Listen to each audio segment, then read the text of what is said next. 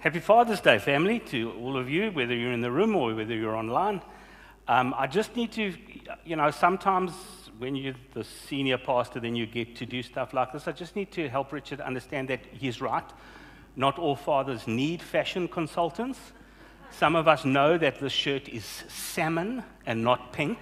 We don't need anybody to tell us that, we just know.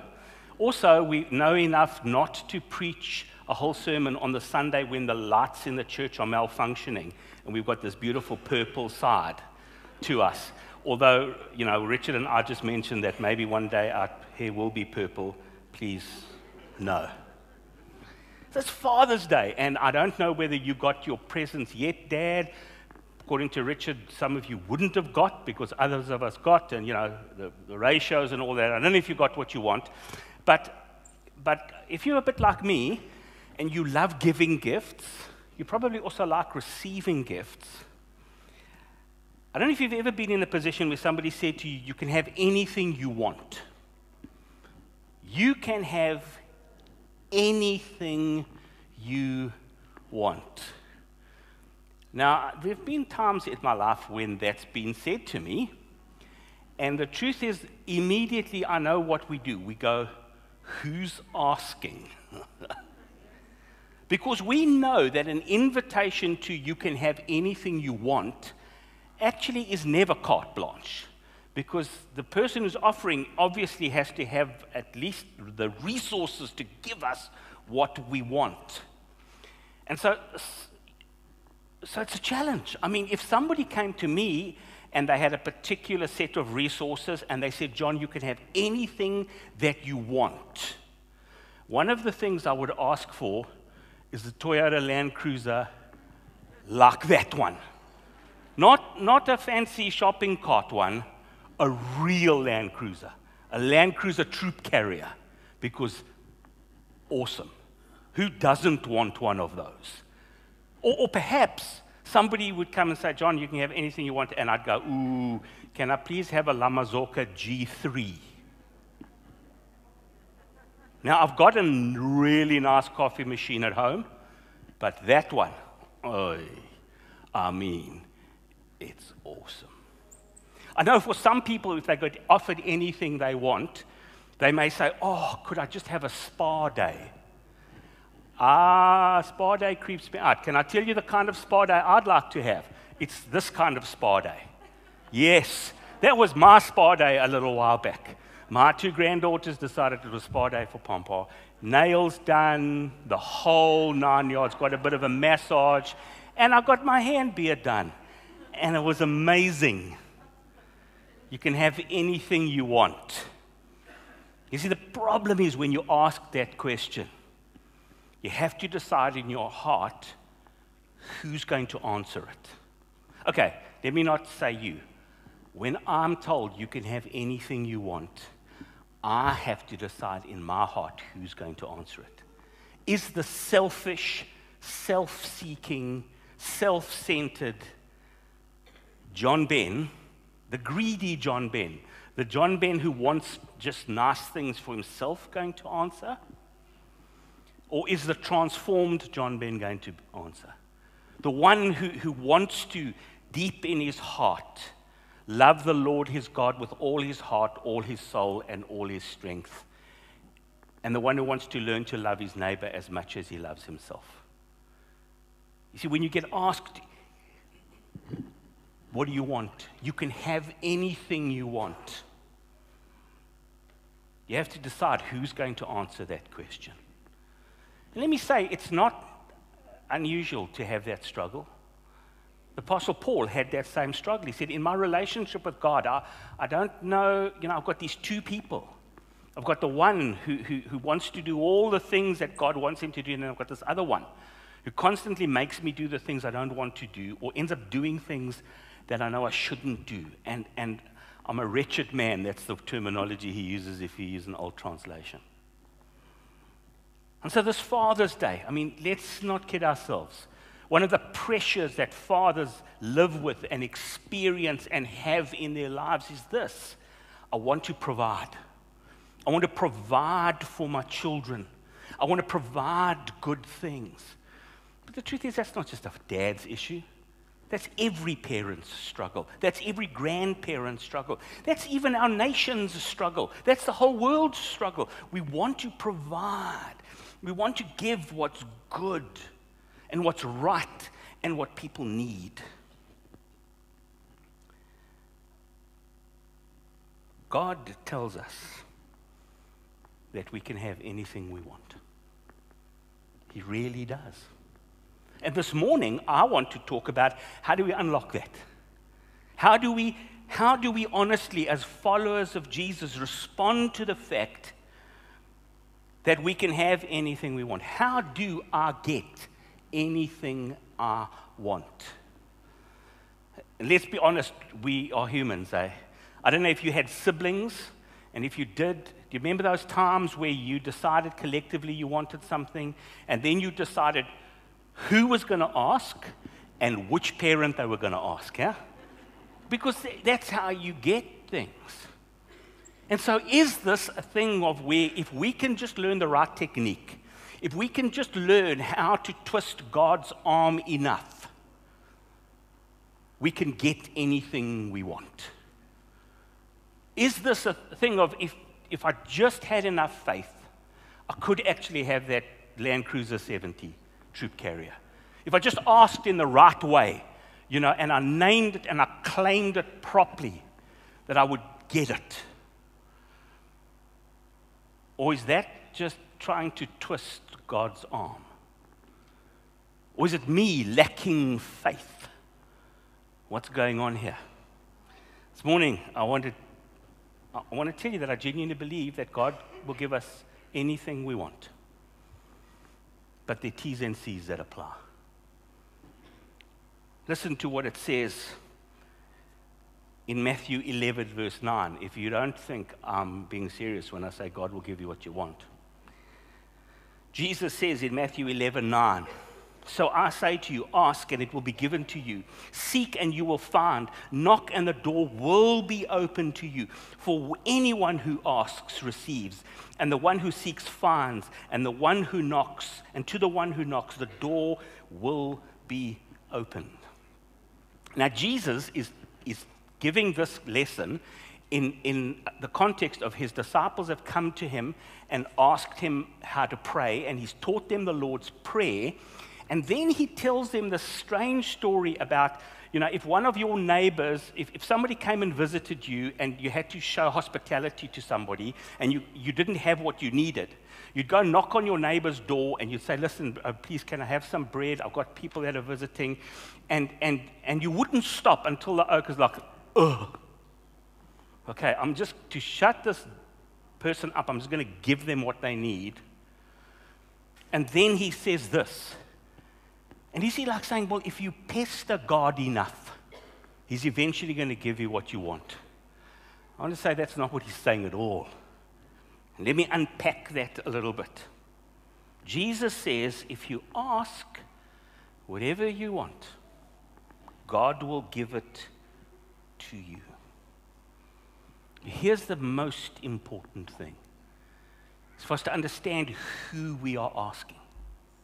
You see, that's the most important thing. It's not about us. This statement, this lesson that Jesus is giving isn't about you and me twisting a heavenly Father's arm so that we get whatever we want. This is a lesson about the fact that we can ask a truly good, perfect, all-loving Father for anything that we want, and he will respond. He will give. He will. But he does it in a very, very special and even better way than we imagined. You see, because if I did get given that Land Cruiser, I'm then going to have to find somebody else to pay for the insurance and the diesel. Because I can't afford to run that sucker. I mean, I wish I could, but I can't. And so what's going on here? Perhaps the best way to discover how to get anything that we want from God is to not look at ourselves in the context of this passage, but to look at God. And to ask ourselves this question: what does God want for us? What is it that our Father wants for us?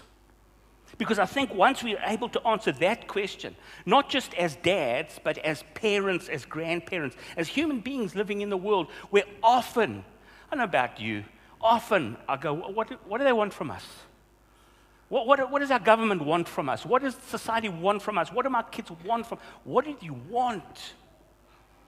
And I think if we can answer that question in terms of God, the other things, well, let's go there. Let's see where this ends up for us. What does our Father want from us? Jesus says it in Luke 11. He says, which of you fathers, if your son asks for a fish, will give him a snake? Or if it asks for an egg, will give him a scorpion? Now, you see what Jesus is doing here? He's answering a question about God and prayer. And what does he say? He turns to a group of people and he says, which of you fathers? He's putting this request into the context of a relationship. Not the kind of relationship between a shopkeeper and a customer. Not even the kind of relationship between Father Christmas and us. Not into the kind of relationship where I have to give something in order to get something. It's not that. He's putting it into a relationship. He's saying, fathers, I want you all for a moment to think like a dad. Or if you're a mom, to think like a mom. Or if you're a big brother, to think like somebody who's in a deep, intimate, committed relationship with somebody else. That's how you answer this question. And so the first thing that we need to understand about what our Father in heaven wants for us is that he wants an intimate relationship. He wants a deep, intimate relationship with us. Luke 11:2, right in the beginning of that passage where they've asked Jesus, how do we pray? And Jesus starts like this. Then he said to them, when you pray, say, Father. Jesus was doing something very revolutionary when he did that. He was taking prayer out of the temple. He was taking prayer out of the formal, very specific, very strict, very structured, very scary zone. And saying, when you start praying, remember who you are talking to. You are talking, and he uses purposefully the diminutive, the intimate term for dad. That term we hear if we are parents, when our kid asks us for, Dad, I'm scared. Can I get into bed with you? You know, they don't come and stand formally next to the bed and say, Father, I have a request of you. They don't. It's Dad, help. And we rush in there, I need water. Okay. But that's what Jesus is doing. He's telling us that what our Father wants above anything else for us and between him and us is a deep, loving, intimate relationship. A relationship that doesn't just coast on the surface, but goes to the heart of who we are and who he is. Stuff is nice. Nice stuff is nice. But a spa treatment for me, with some person I don't know, who's got to massage my back, I just feel sorry for the person, the poor person. They're going to have to touch my toes. But you know what? When my granddaughters do it, it's like the best. Why? Because there's that deep connection between the two of us. I have a granddaughter, Pampa, I want to rub cream on your legs. Your skin is so dry, Pampa. I mean, what's going on there? It's the relationship. It's the relationship. And that's what God is saying to us when he says, ask me anything you want. It's coming from a heart of a dad who says the greatest thing in the whole world for me would be for the two of us to be as close as is humanly possible for God and his creation to be. God wants an intimate relationship, Jesus is saying to his disciples. And so when you walk up to him, when you start asking him for things, when you're not asking a shopkeeper, you are not asking a business partner, you're not asking Father Christmas, you're asking the person who loves you the most of everybody in the whole world. That's who you're asking. But not only does Jesus say he wants the relationship to be intimate, but God also wants the relationship to be enduring. An enduring relationship. Right in the beginning, when Jesus, when he says this in verse 9, he uses a particular way of speaking. He says this, so I say to you, ask and it will be given to you. Seek and you will find. Knock and the door will be opened to you. And so many of us view that through the lens of our culture. Where if we want something, we just click a few buttons and it gets delivered to our door. Or we get in the car and we drive to a shop and we get to choose 25 different kinds of cereal. We view that like that. I just need to ask once and I'm going to get what I want. But Jesus doesn't use that kind of language. The language that Jesus is using and the tenses and the words that he's using in Greek say this, that keep on asking, keep on seeking, keep on keeping on knocking. He's saying to us that must be a way of life. It must be a way of this constant communication between you and your Father. My mom and I had a close relationship, and we used to sometimes have to travel from Lydenburg to Joburg to go and fetch my dad when he'd gone overseas or he was at head office. And a drive from Lydenburg to Joburg in those days was about 4 hours. And my mom and I would chat, and then we would go on in silence for 3, sometimes hours.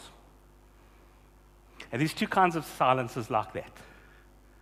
The really awkward ones, where he's like, please, somebody say something. And then the other ones, like the one between me and my mom. We were just together and it was awesome. And even when I wasn't saying things to her, or she was saying things to me, there was this thing between us of we are always asking, we are always seeking, we are always knocking. And that's one of the things God says to us. This isn't about a transaction, says Jesus. This is about a relationship. So when you pray, don't turn it into simply a list. You can have lists. That's absolutely fine. There's nothing wrong with that. But make sure that the lists don't come in front of the relationship. Keep on asking. Keep on seeking. You will find. You will be given. The door will be open to you. Because what God wants from us is an enduring relationship. But God also, in this passage, clearly shows us that in this conversation about prayer, in this world of we asking God to provide for us, that the kind of relationship God wants from us is also a transforming relationship. It's a relationship that changes who we are as people. Luke 11:13. If you then, now Jesus is talking to his disciples and to the other people that are listening, though you are evil, know how to give good gifts to your children, how much more will your Father in heaven give the Holy Spirit to those who ask him? Wow. Nice one, Jesus. You're calling me evil. Yeah, I mean, really, I wonder how long we'd have a good church going on here if every Sunday one of us preachers stood up and said, "Morning, all you evil people. Welcome." I mean, what is Jesus doing? Is he condemning them for being evil? Actually, he's not. Because he's talking to people he loves. And what he's saying to them is, guys, you are imperfect. We know that. You are evil. You don't know how to do this properly. You don't know how to be unselfish. But even you know that if your children asked you for something bad, you wouldn't give it to them. You'd give them something good. How much more God, the perfect parent, is going to give good things? Not only that, but also I'm here not just to give you things, but to transform you, to take you on a journey with me so that you go from being evil to being good. From being who you are right now to being who you were created by God to be. It's really interesting. There's two places that this passage gets spoken about. The one is in Luke, and the other one is in Matthew. And the contexts are slightly different. And so it could be that Jesus taught this lesson twice in two different places. Preachers are known sometimes for preaching the same sermon twice, even Jesus. Okay? Spurgeon once said, if it's not worth preaching 50 times, it's not worth preaching once. So it could have been that Jesus preached the same message in two different, or his disciples, when they wrote these things down, just remembered different parts or included different parts. That doesn't matter. But you see, he says in the one place, he says, if you ask God, of course he's going to give you the Holy Spirit. Okay? In the other one, in Matthew 7:11, he says, you then, though you are evil, know how to give good gifts to your children, how much more will your Father in heaven give good gifts to those who ask him? So in everything, do to others what you would have them do to you. For this sums up the law and the prophets. Now, what's the difference between those two endings? The one ending, God's saying, I will give you what you need to transform. I'll give you the Holy Spirit who will guide you into truth, who will help you carry things you can't carry on your own, who will work in your conscience and in your community and in your world to help you understand Scripture and to be able to recognize sin in your life and be obedient to you.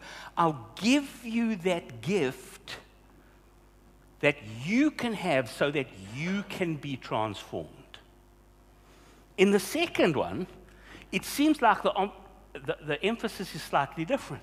It's this: I will give you what you need to live outwardly as a provider and one who loves and one who fulfills what God wants. I'll make you somebody who can love the Lord his God with all his heart, soul, and strength, and love his neighbor as much as he loves himself. Because Jesus says that's what the law and the prophets are about. So there's this beautiful picture of when you ask me, you are asking me in terms of a relationship that's about you changing, not just your relationship with me, but your relationship with the world around you. Let me go back to my coffee machine for a moment. The selfish me wants that coffee machine because it's awesome. But I can even see in my own heart a good reason to have that coffee machine. True story. Because I love sharing coffee with other people. It's one of my favorite things. People often come to my house and say, hey, I say, do you want coffee? They say, well, if you're making for yourself. I'm like, no, that's not what, I'm not going to, I just want to make you a nice cup of coffee. That's not about me, it's about you. And so, God wants to provide. He wants to give us everything we need. But he will only do it as a perfect Father. He won't do it as an unwise father. And guys, we get it wrong. We know that. But God never gets it wrong. We really can have everything that a perfect father wants to give his children. You and I can genuinely have everything that a perfect father wants to give his children. And the way we get that is to keep seeking and to keep asking and to keep knocking, because that means we keep the relationship happening. And in that, God slowly changes us. You see, the truth is that God doesn't just want me to have a nice relationship with my grandchildren. He wants me to have an abundant relationship with everybody in the world. That's what he wants. That's what he wants. And it was so beautiful to see how these disciples were changed in their journey with God. If you read the Gospels, you will see how self-centered the disciples were, like us. What do you want from me? Oh, we want to sit on your right hand and your left hand when you come into your glory. What do you want from me? Oh, we want you to thrash the Romans so that we Israelites can be in charge again. What do you want from me? We want to be first in your kingdom, God. We want what we want. And Jesus begins to show them that the abundant life that I promise to you actually isn't about having those things. The truth is, you could be first and you could have all the stuff, but I'm telling you now, what I want from you is an abundant life. Not just a life full of toys. An abundant life. Not just a life where you never have to worry about money. An abundant life, it's so much more than the things that you and I want from God. One of the greatest privileges of my life, and I realize that other people don't get that privilege because of circumstances, but some of us do. One of the greatest privileges of my life was to hold my father's hand when he died. But what was more a privilege was that in my heart I knew there was nothing outstanding between him and me. I mean, I look back as a kid and I'm thinking, Dad, why did you do that? Why didn't you give me that racing bike when I wanted it, Dad? Come on. You know, why didn't you do that? Why did you do that and not for me? But as I look back on my dad's relationship with me my whole life, I came to realize in that moment that what he'd given me was much greater than any of the things I wanted. He gave me himself. Imperfectly, because he was evil. He was a normal human being. But that abundant life that he'd given me, even though he hadn't given me all the things I wanted. But there's a second thing that God promises us as his children. Not just an abundant life. Jesus talks a lot about that. But God also promises us joy in our lives right now. I often feel guilty when I'm doing disaster relief work. I do. I think I've said it a few times because I like doing it so much. I have this amazing feeling inside me when I'm doing it, and it makes me feel guilty because I'm watching other people suffer. I'm busy doing what I do because of other people's sufferings. And I used to often try to hide it. And then a while back, I don't know if you remember, Sandy Reed was talking to us, and she talked about how much fun we had in the warehouse during the floods. That we had this laughter and stuff in the middle of all of that, and I suddenly realized something. What I'm experiencing isn't fun. It's joy. It's joy. And that's a completely different thing to just having a good time. And that's one of the other things that God promises to us, his children, when we ask him. When we say, God, I don't know, I need. He promises us joy. Those disciples, how much that joy changed them. Paul finds himself in prison.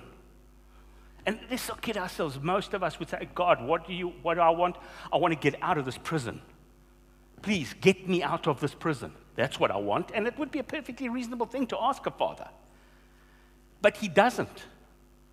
What does he say? God, just help me to share your love with my guards. Help me to share your love with Caesar, maybe, because I'm right here in his house. Help me to share your love with my fellow prisoners. And every single one of the disciples, instead of asking for things from God, learned to ask God for whatever he was going to give them, because he knows best. And because of that, our world has changed.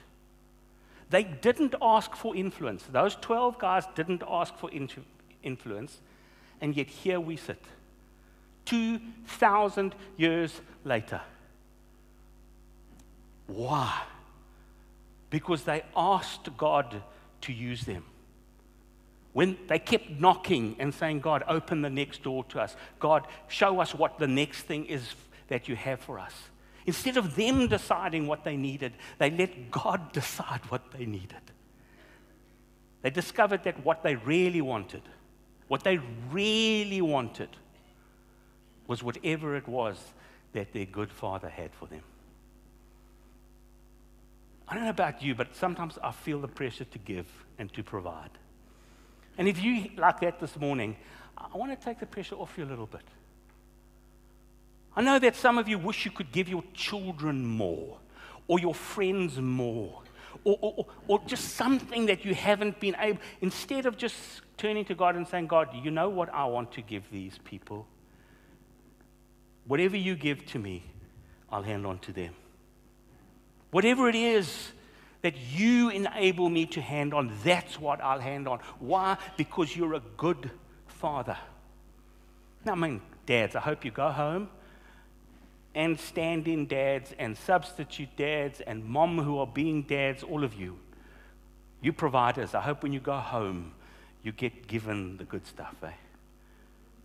But I also hope that you get given this gift of knowing that you, with all the pressure that's on you in this moment, have a good Father who loves you more than you can ever know, and who will give you everything you need. But you must learn to ask. In fact, you must learn to keep asking, to keep seeking, to keep knocking. Because God himself has promised, if you do that, he will give you what you ask for. Because he is a good Father. Let's worship him. Let's stand together and give thanks to that good Father. God, thank you that you're a perfect parent, that you are the perfect lover of who we are.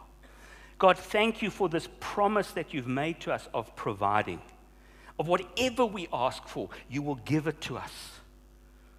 But God, thank you that you are God and we are not. And God, thank you that when we ask for those things that are going to break us and damage us and hurt us, you will not give them to us because you love us. Lord, may we go knowing that we are provided for by a good Father. May we go knowing that we can provide because we have a Father who provides. God, send us out here knowing that your grace, your mercy, and your peace rests on us. Not just today, but tomorrow and every day, until one day we see you and we know you perfectly, and then forever. And all God's people said, Amen. God bless you. Have a great Father's Day.